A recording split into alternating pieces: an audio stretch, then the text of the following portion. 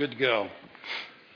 I apologize. I've got some sniffles, and be glad to shake your hand afterwards. But I might be blowing my nose up here some, so yeah, I apologize ahead of time. Let's pray. Father, we've just been singing and praying and confessing our sin and really reminding ourselves of who we are. And who we are largely depends on the fact that you are a good, good God. And because of that, we are loved in Jesus. And we would ask you, God, to teach us now. We would ask that you help us set aside distractions. And we would ask, God, that you do things in us that would really make us to be more like Jesus. And we ask this for his sake and for his glory. Amen. This morning we're starting a new series, and it's about relationships. And I was thinking, if you were to ask most people, what's the greatest source of joy in your life? What do you think the number one answer would be? It'd be relationships, I think. It would be those moments and those memories with people you love, moms and dads and brothers and sisters and aunts and uncles and close friends, falling in love, having and raising kids, doing the whole parenting thing, just kind of doing life together with people that matter the most to you. I think most would say the greatest source of joy in my life is relationships. On the other hand, if you were to ask people, what's the greatest source of pain in your life? What do you think the number one answer would be? It would be relationships, I'm pretty sure. When a relationship goes south in any serious way, whether that's, with a friend or with a parent or with a child, if that relationship is marked by coldness, if it's marked by angry words or even worse, abuse or betrayal or the sting of divorce, what have you, is it not literally like a knife to the heart when things like that happen? And that problem in that relationship, is something you really can't set down. It occupies your thoughts. It can haunt your dreams. It can cloud your vision. It can obfuscate your thinking. You can look that word up later. I had to. There's nothing in the world that matters, though, like relationships, for better or for worse. And loving people is a difficult business. Loving people is not for the faint of heart. Loving people is a dirty business. It's a costly endeavor. And for that reason, we decided to call this series, these few weeks that we're going to be studying this, love is a 4-letter word. There's a dirty business about this thing of love. And yet people have always hungered for love. It's part of the human condition. When Jesus came, he brought with him a profound understanding of love and a profound ability to give love. But it cost him to do that. It cost him ridicule, persecution, cost him rejection. In fact, as most of us know, it cost him his life. And Jesus' love was quite unique. The world hadn't really seen anyone love quite the way Jesus loved. In fact, his love was so powerful, it started a movement that is, of course, still going today. A disciple of Jesus named John was writing to a community of followers one day, and he wrote these words. He said, "Dear friends," or beloved, "let us love one another, for love comes from God. Everyone who loves has been born of God and knows God. Whoever does not love does not know God, because God is love." And that's kind of interesting right there. God is love. And since God is love, we would expect him more than anything else to be able to demonstrate clearly what love looks like. And of course he does. John goes on to write, "This is how God showed his love among us. He sent his one and only Son into the world that we might live through him." Another interesting phrase. This notion, this idea of living through Jesus. Of course, that's referring to embracing the teaching of Jesus, walking in that teaching, understanding the life and the death and the resurrection of Jesus. That's what it means to live through him. And John goes on to say, this is love, not that we love God, but that he loved us and sent his Son as an atoning sacrifice for our sins. Dear friends, Since God so loved us, we also ought to love one another. I read those words, and honestly, when I read them thoughtfully, I come away just going, wow. Wow. That's packed. Anybody here up for love? I'd love to be loved. But I'm not so sure I want to love others, if I'm being honest. Especially if it leads to me having to sacrifice myself, which is what God says His Son did for us.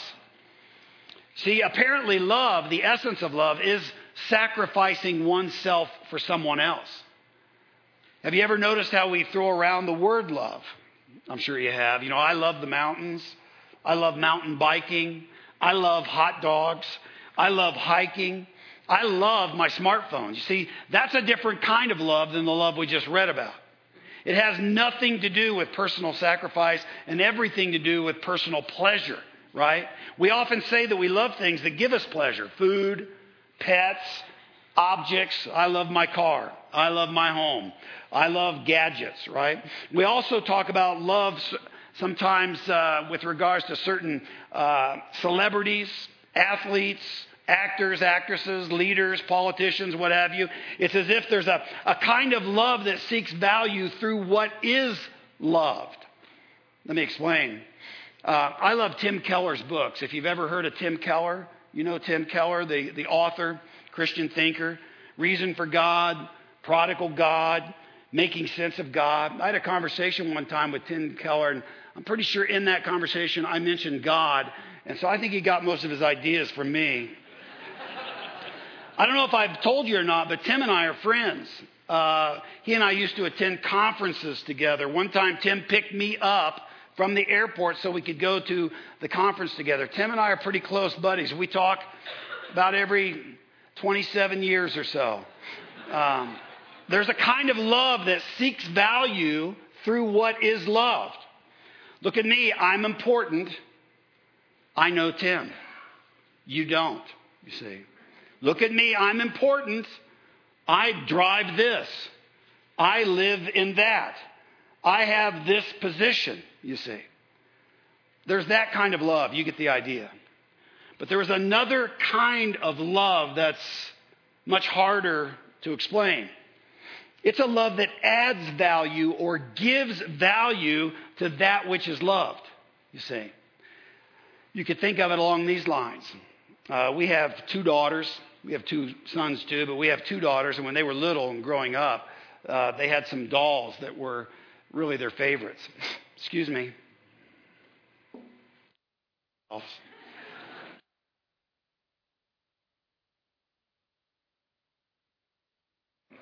Like I said, we'll shake hands after the service. So we had 2 daughters, and we gave them some American dolls. Have you heard of these things? They cost like $10,000. And they're beautiful. I mean, these dolls are just, beautiful. You can get all kinds of clothes from them, this, that, and the other. They didn't really like those dolls. They liked these other dolls that over time just became ragged dolls. These dolls got taken literally everywhere that we went. And if a doll got left behind somewhere, it was like massive family panic. You know the story. Got to find the doll. She won't sleep. She won't eat. She won't stop crying until we find the doll. Why? Because of the amount of love that either one of our daughters, poured in to their favorite dolls.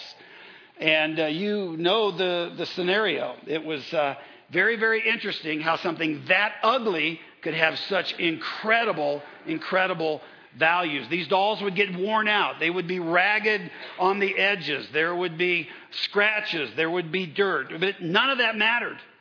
None of that mattered. The doll was priceless because of the love of that little girl. And so you see, there is a love that seeks value from what is loved.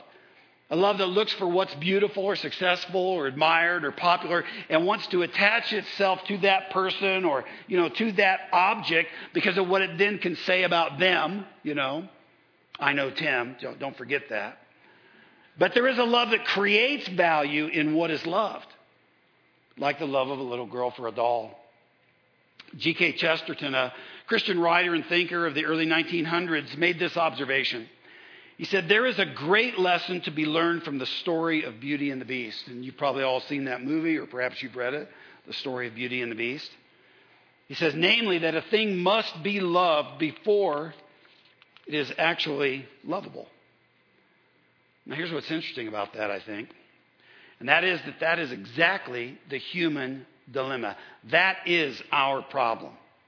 I must be loved before I'm lovable. And this is the revolution that Jesus brought into the world that began this strange community that we call a church. It's why we are here. It's what you and I actually ache for, and so might I add others. The Apostle John, who wrote those words that we read just a moment ago, understood that we must be loved before we are lovable. Some of you might know this. The Apostle John had a nickname. We hear about it as we read his gospel. He's called the disciple who Jesus loved. That's right. And the interesting thing is, he gave himself this nickname. 4 times in his own gospel, that's how he identifies himself. In John 13, he says, the disciple Jesus loved was sitting next to Jesus at the table. In John 20, he says, she ran and found Simon Peter and the other disciple, the one whom Jesus loved. In John 21, he says, then the disciple Jesus loved said to Peter, it's the Lord. And again in John 21, Peter turned around and saw behind them the disciple Jesus loved. Now, of course, Jesus loved all of his disciples. Jesus was a master at the art of love. So what in the world is John telling us here? There's a writer, N.T. Wright, talks about this. He says that most likely, he kind of postulates, he says most likely John was the youngest of all of the disciples. One reason scholars think that might be the case is simply because he outlived them all. Now, many of them were put to death, but John actually seems to have outlived almost all of those first century believers. And if that is correct, that John was the youngest, we don't know for certain, but if it was correct, it's worth noting that in that day, to be young also meant to lack status. In that day, age carried status with it. Those were the good old days, I might add. But part of what John would have understood is this, that if he is the youngest disciple, then he is the least strategic disciple. If he's the youngest disciple, then he is the least mature disciple. And if he's the youngest disciple, then he is the least valued disciple in that culture. And N.T. Wright posits a theory that this nickname is just John's way of marveling in the fact that Jesus loved him at all. In other words, John uses this nickname not to say, hey, I'm loved more than all the other disciples. That's not at all what he's saying. In fact, quite the opposite. He uses it to say, I don't know why. I can't explain why. I don't deserve to be loved, but I'm the disciple that Jesus loved. It's pretty remarkable when you think about it that way. John was in shock. John was in shock that Jesus would love him so. He didn't deserve it. He was just a ragged fisherman. That's all he was. Invited into the life of Jesus. Invited into the ministry of Jesus. Invited into what would become the body of Jesus. And he was in shock that he was the disciple that Jesus loved. Jesus loved him with another kind of love. A different kind of love. A love that doesn't seek what is valued because it wants to be valued itself, but a love that actually creates value. That is the love of Jesus. That is also the love that Jesus wants to pour into the world through his church. In other words, through you and me. Jesus took ragged people and he made them his disciples. Jesus took ragged people and he brought them into his body. Jesus took ragged people and he made this thing that today we identify as and call the church. And John wants us to understand how radical that is. And so he begins, and if you're reading out of an ESV, the English Standard Version Bible, in 1 John chapter 4, verse 7, he says, Beloved, let us love one another. Now that word beloved is kind of an old world word. We don't use that word much anymore. You might hear it at a formal wedding ceremony. Dearly beloved, we are gathered here today, that type of thing. But understand that word, even though we don't use it in common conversation much, that little word, beloved, changed the world. Now, let me try and elaborate on that or explain if I can. You see, there's a question that has always vexed the human race. And the question is, what is a human being worth? What is the value of a human being? And of course, in our day, people will get very maudlin about this, right? Very sentimental in terms of talking about the value of another human being. Go check out Hallmark and you'll see what I'm saying. But, when we talk about the value of other things, like the worth or the value of a car, it depends on its age. It depends on its condition. We can go get a Kelly book and we can look up in the Kelly Blue Book the actual value of that car. If it's a house we're talking about, well, its size, its age, its location will help to determine its value. And there's a little app you can get for your smartphone. It's called Zillow, and you can put in an address and you can find out exactly what the value of your neighbor's house is, or the house across the street, or your house if you want. There is one house, however, if you put the address into it, you'll find out that no worth, no value is actually given. It's a Mount Vernon address, and its worth is not based on its age. Its worth isn't based on its condition or on its size. Its worth is actually based on who used to live there. And of course, who was that? It was George Washington, yeah. Nobody here could afford to purchase this home. They don't even put a price on it. It's priceless because it was his home. And when you honor that home, you honor the one who made his home there.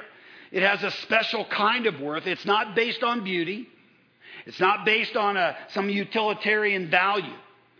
There's a great philosopher and Christian thinker. His name is Nick Walterstorff. Nick Walterstorff used to be at Calvin, but he was also at Yale. He was also a philosophy professor at Harvard. I think still does lecture there occasionally. And he writes all about this thing, and he calls this thing that we're talking about bestowed worth. That's his term, bestowed worth. This is a worth that is not earned. It is a worth that is given to a human being. And this brings us back to that question. What's a human being worth exactly? And here you could say, and in centuries past people did say, it depends on the person. Their worth, it depends on the person. And Walterstorff points out this fascinating truth. This is a brilliant man, a brilliant thinker, a philosopher, a Christian philosopher. And he says this: it turns out to be quite impossible to find a secular foundation. That is, a foundation outside of God. It turns out to be quite impossible to find a secular foundation on which you can base the dignity or the value of a human being. You see, if you try to say that human beings are worthy because, and you fill in the blank, worthy because they're good looking, worthy because they're wealthy, worthy because they're intelligent, worthy because they're very resourceful or very clever. Well, what do you say then about the human being who isn't so good looking or intelligent or clever or resourceful? What if a person has a diminished capacity in some or all of these areas? Do they have diminished value is the question. And we don't want to say that. Nobody wants to say that. Everybody, including folks who are secular, want to believe deeply in this thing of human worth, human value. It just turns out to be really hard. Walterstorff says impossible, in fact, to find any basis in which to ground the value of a human being except to say that there is a God, a supremely good God, and He loves human beings, even though we're pretty ragged. We're pretty unlovely, you might say. Kind of like that ragged doll. But God says this. God says, you want to know what the greatest commandment is? And of course, the greatest commandment is love Him. Love me, God would say. That's the greatest commandment. But He says there's a second commandment just like it. And when you hear of the one, the second one is always juxtaposed to it. And that commandment is love your fellow rag dolls, regardless how ugly they might be. And the point is that human beings, you see, according to Walterstorff, human beings have this bestowed worth. Your worth is not based on how you look or how you perform or how you achieve or what your capabilities are in terms of thought or reasoning capacity. These things don't matter. The worth of a human being does not depend on how smart you are, how young you are, how well connected you are, what car you drive, what house you live in, how much money you make, whatever your title is. Doesn't depend on any of that. Your worth rests on one thing. You are a child of the King. You are the beloved of God. You are the object of his intense affection. You are a citizen of his kingdom. You have actually, the Apostle Paul says in Galatians 4, you have been named the heir along with Christ Jesus. That's remarkable, friends. And not just that, there's even more. When Jesus came, he said this. He said, if anyone loves me, he will obey my teaching. And my Father will love him, and we will come to him and make our home with him. It's kind of Mount Vernon all over. Think about it. Imagine God Almighty will come live with you. Jesus will come live with you. He does that for any and all ragged human beings if you want him, if you love him. Regardless how really rough or really ugly your edges are. Okay? Now here's where love becomes really dirty business. Here is where love becomes that 4-letter word. Because there is a great problem with our being loved. And that problem is deep down inside us. You see, we as a culture, we don't like to talk about this and don't often. We know this personally, however, and we know this painfully as well. Namely this, that there is a lot about me and a lot about you that is not lovable at all. This is, in fact, the truth about something inside us. There's brokenness inside us. There's ugliness inside us. There's selfishness inside us. There's greed inside us. There's hate inside us. There's hard-heartedness inside us. But you know, we live in a therapeutic age. And so we don't want to talk about this. In fact, what we would rather talk about instead is that, you know what, you're wonderful. You're beautiful, just exactly the way you are. You don't need to change, or you shouldn't want to change anything about yourself. But let me say, the Bible doesn't approach human worth that way. And it's really frank about both our great worth, but at the same time also our great problem. You see, here's the good news. The good news is that God loves you more than you could possibly imagine. In fact, you won't be able to fully appreciate just how much God loves you until you see him face to face. We get glimpses of it. We get tastes of it as we read Scripture, as we talk to God in prayer, as others love us in the name of Jesus. We get tastes of just how loved by God we are, but we won't fully appreciate it until we see him face to face. But the good news is he loves us more than we can imagine. The bad news is this. The bad news is your sin, my sin, your darkness, my darkness, your self-centeredness, my self-centeredness are way, way worse than you know. Way worse. Now, I tell you this because I know where we live, we don't like thinking about this. We become experts at not letting it enter in to our mind. We forget so much of the dark stuff we do. In fact, research actually bears this out. We tend to remember good stuff about ourselves and bad stuff about others. Isn't that interesting? Good stuff about ourselves and bad stuff about others. But here's the problem. There's this dynamic that goes on in us trying to relate to Jesus.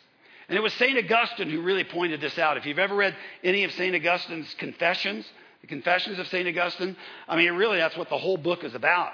And basically, you could summarize the book by saying St. Augustine was a scum. I mean, that's what he's confessing. That when he opens his chest and looks inside, there's just all kinds of ugliness and darkness in there. But St. Augustine also points out how important that is, because you can't really appreciate the love and forgiveness that's offered to you in Jesus if you've not done that kind of chest opening, chest bearing kind of operation and have some real clear sense of the ugliness that's inside. It is our ugliness that sends us running, you see, to the cross. I mean, if you only think you need a little bit of makeup, to look better, you don't appreciate the makeup artist, right? But if you know just how depraved and how broken and how deeply sinful you are, well, then you appreciate the fact that of a real makeover. Wow, what a good job you did, right? See, I mean, I go through this every morning, but anyway. There's all this dark stuff in us, if we're honest. The time we chose not to help, but should have. The time we chose to gossip or to slander. The time we chose to self-promote or to lie or to cheat or to steal or to lust or to grab instead of give. Or to act in anger and rage and then excuse our behavior while condemning others around us. Here's the interesting part. We are, most of us, very gracious toward ourselves. And we are quick to turn a blind eye when it comes to our offenses, but oftentimes very quick to judge others for doing exactly the same things that we do. That's just part of the ugly truth. And the Bible makes it very clear that one day I am going to stand before a just, all-knowing, holy, righteous, sinless, perfect God. And when I stand before Him, what am I going to do? What argument do I have to offer in my favor? What righteousness do I bring? My righteousness is so broken. The Bible says it's like filthy rags. This God is a God who cares deeply about every human being I've hurt. He cares deeply about every human being that I've used and every human being that I've resented. And He will know every thought I ever had and every word I ever spoke and every action I ever engaged in. All of the darkness, all of the twistedness, all of the pettiness, all of the stuff I would have done if I thought I could get away with it. He's going to know all of that. So how am I going to stand before a God like that? And the truth, friends, is I can't. I can't stand before Him. But here's what's amazing. The Apostle John says, this is love, not that we loved God. You see, it would really be no surprise for us to run toward God. I mean, if you think of the logic of it. I mean, God has everything I want. Beauty, wealth, gifts, goodness, life. I mean, there is a love that seeks value, that wants something back from the object that's loved, right? But John says this. John says, this is love, not that we loved God, but that He loved us and sent His Son as an atoning sacrifice for our sins. And that's really the deal there. That's the key. Do you want to know the worth of a human being? Do you want to know your worth? Look at the cross. That atoning sacrifice language. That's what was going on at the cross. Jesus was paying a penalty and taking the wrath of the Father that should have been poured out on me and on you. But He does that for us because He loves us. John says this love is available to you and to me. If you've never received it, you should. You should now. St. Augustine in his confession makes it so clear that the thing that sent him running eventually, at first he ran away from the cross and he ran away from Christianity. He eventually, though, turned toward the cross and ran to Jesus. And it was because, he says, of his own awareness of his brokenness and his inability to do anything about it. He tried for some number of years to fix himself. And maybe some of you have done that, tried to fix yourself. Usually we just try to fix our spouse if we're married, right? How does that work? About as well as trying to fix yourself, right? Doesn't work. You can't do it.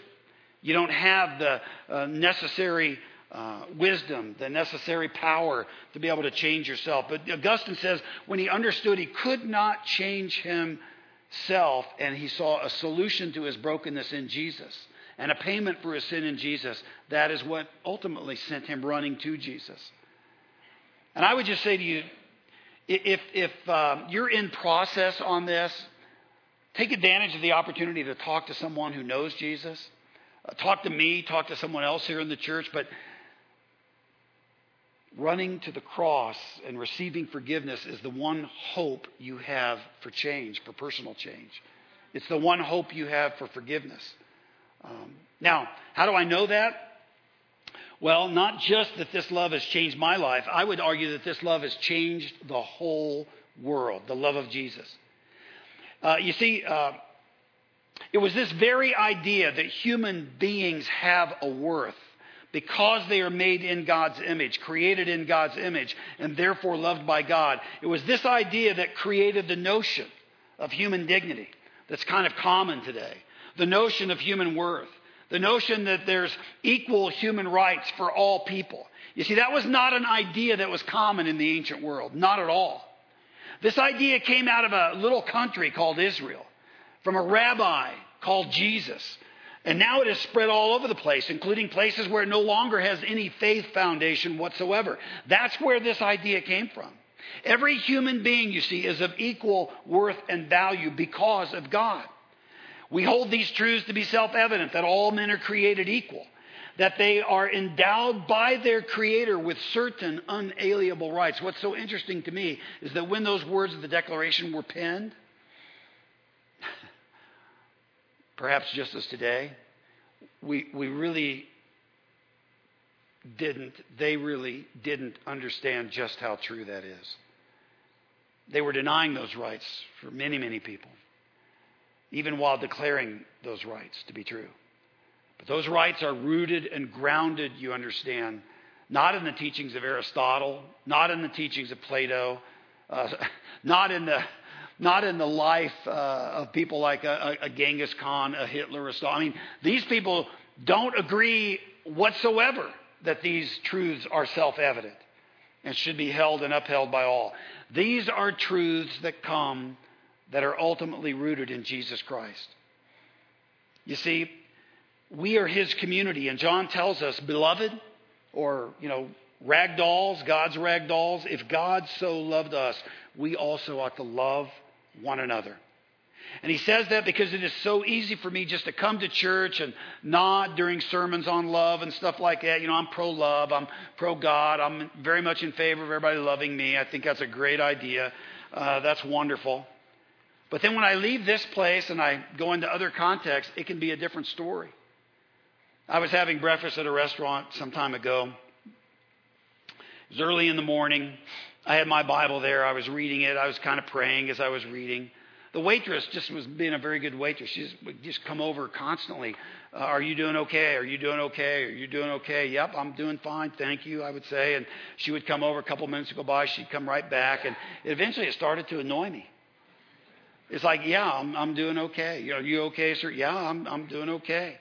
And I eventually became kind of irritated by this to the point where I know it began to show on my face and in my tone of voice. You know how this works. Yeah, I'm doing fine. Thank you. I'm good. You don't need to. I'm good. Thank you. I'll be fine here. I'm just reading and praying, talking to God. And then she would go away and I'd start talking to God again. God, just help me love everybody you send in my life today. And it occurred to me. It was the Holy Spirit working. What an idiot. SIS. Spiritual idiot syndrome was what was happening there. That's what was happening there. Beloved, if God so loves us or loved us, we also ought to love one another. I can be so caught up in whatever Christian stuff I'm doing that I'm not doing the very thing that Jesus does for me moment by moment by moment all day long. Loving and forgiving. So you see, when he says we also ought to love one another, that means the people right around us. God is saying, here's a person, love them, care for them. I got a question. It's a question I ask myself. I'll ask it of you. Are you aware that God has a whole lineup of people that He wants you to actually practice loving today? And He's going to have them parade by you all day long, right? It could be a coworker, it could be a neighbor, it could be a fellow student, or worse, it could be someone in your family. A brother, a sister, a mother, a father, a child. And here's the deal. Jesus wants us to practice loving them. Because God so loved us, we also ought to love one another. And here's the thing, you see, and we're going to be looking at this from various angles in the weeks to come, but life is about love. If you want to be a great person, then learn to love people well. If we want to be a great church, it's not our programs, it's not a building, it's not numbers that matters. None of that matters. What matters most is how we love. Love one another and how we love out there. John says, "Dear children, let us not love with words or tongue, but with actions and truth." And oh, why did he have to say that? Because it's great to get in a room and agree that love is good and that we all ought to love one another. But it gets very messy the moment you start talking about love being action and truth. Oh my. See, that's what makes love a 4-letter word. That's what makes it a dirty business. Because it's all about self-sacrifice. That's actually the business of the church. It's a self-sacrificing business. It's the business that Jesus has given specifically to you and to me. And here's the deal. We have no hope of loving others without first embracing the love that God has for us. We really don't. You know, if we're going to be effective in loving the people around us, loving the people in our families, loving the friends in our lives, loving co-workers and fellow students, what have you, we will need God to help us be good lovers. But here's the thing. That is exactly what God is great at. He loves helping unloving people become loving. He did that in the life of the Apostle Peter. You remember, who did Peter have trouble loving? Do you remember? Gentiles. Somebody said it. Absolutely right. I mean, he loved Jesus. He now understood Jesus was back from the dead. And he was telling Jews all about Jesus all the time and what have you. But then he went to a place called Joppa, and he's hanging out there, and he's sharing the gospel. But he's not comfortable at all with the idea of taking that message about Jesus to Gentiles. Because they're outside the fold. They're different. God appears to him in a vision 3 times to impress upon Peter that he needs to take the gospel to everyone. And this vision it's a revelation for Peter. Okay, God, but God doesn't stop there. Remember, action and truth? As soon as the 3rd vision is over, repeats it 3 times, Gentiles show up to invite Peter to go with them to tell a whole family, a whole house full of people about the gospel of Jesus Christ. So God doesn't just tell them, this is what you ought to do. God parades a person right up under his nose that he now has to decide, will I go do it? And thank God he does. God is great at making unloving people loving. God did that with the Apostle Paul. You remember Paul was on the road to Damascus. Why was he going there? Well, he was going to round up Christians. People that said they followed this Jesus, they claimed he was the Jewish Messiah. Paul's going to round them up. He's going to bring them back to Jerusalem, hopefully get some of them killed. That's what Paul wanted to see happen, or Saul. And of course, Saul meets Jesus on the road. And what does Jesus tell him? Paul, Saul, who becomes Paul, Paul, what's going to happen in your life is you are going to become my mouthpiece to the Gentile world. You are going to live out. The marks are going to be on your body. You are going to live a self-sacrificial life so that the gospel can go to people who would never otherwise hear it. God is great at taking unloving people and making them loving. I love the fact that in the group of disciples that followed Jesus, as Jesus chose them, remember he went up on a mountain, he prayed, he came down and he selected the disciples. 2 of those disciples, very interesting. One of them was Simon the Zealot. What did Simon want to have happen? He wanted to see the Roman government overthrown, right? The other disciple, Matthew. Matthew was a what? A tax collector. He collaborated with the Roman government. I'm quite certain that whenever this group of disciples traveled, Jesus would have those guys be bunk buddies. Because he wanted to help the unloving become loving, you see. He wanted them to understand that this principle of loving others extended to everybody. And that was just the business that Jesus was about. Jesus is still doing this today. He's still doing this today. The waitress I mentioned? I did wake up in the midst of that stupor I was in. I felt really bad. She came back to the table, as I knew she would, and I told her, hey, I'm reading, I'm praying. I got kind of irritated. She's kind of like, And I apologized. I asked her to forgive me, and she did. God is good at helping unloving people take steps in the right direction of becoming more loving. So I gave her a really good tip. I tip real well for people who forgive me. But you see, God is just in the business of this, opening our eyes when we're blinded, letting us see when we've hurt someone or been unkind or irritable or just been ugly to them, right? The good news is that if we live in the gospel, in who Jesus is and the truth about him, his love will actually change us as we interact and do life with him. Jesus helps unloving people become loving. And he does that with his love. And he will help us change. He will help us love the way that he loves, which is sacrificially. It's the only way to really love someone is sacrificially. And to the degree that we let his love change us, that is the degree to which we can love well, quite frankly. So here's the assignment. I don't like the assignment, but I'm going to try to practice it this week. I'm going to ask you to practice it with me. Whether it's people in the grocery line, notice them. Or people at the gas pump, notice them. People ahead of you in traffic, whether it's people in your family, notice them. Sitting down with people at the dinner table, perhaps after church, notice them. There's going to be a whole lineup of people coming your way today, tomorrow, the next day, the day after that. And Jesus wants you and me to actually practice loving them. Figuring that out sometimes can be tricky. We're going to talk more about that next week. We're going to talk about people who are wise and people who are foolish and people who are evil. And the reality is it's a whole lot different loving a wise person than it is loving an evil person. But yet we're still supposed to love. And we'll get into what that can look like and what some of the difficulties are around that. Are you with me? Going to practice loving? Okay, let's pray. Father, we thank you for the love that you have for us. That love is demonstrated so powerfully and so clearly in the cross. We thank you for Jesus' self-sacrifice to make us clean and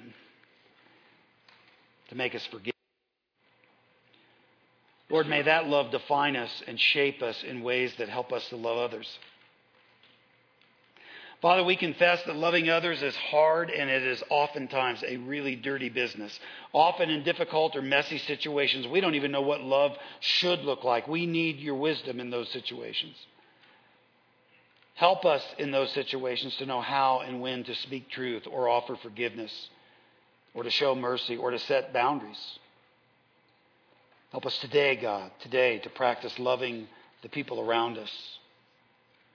And help us learn and grow so that we can love others the way that you love us. We ask this in the name of Jesus, our King. Amen.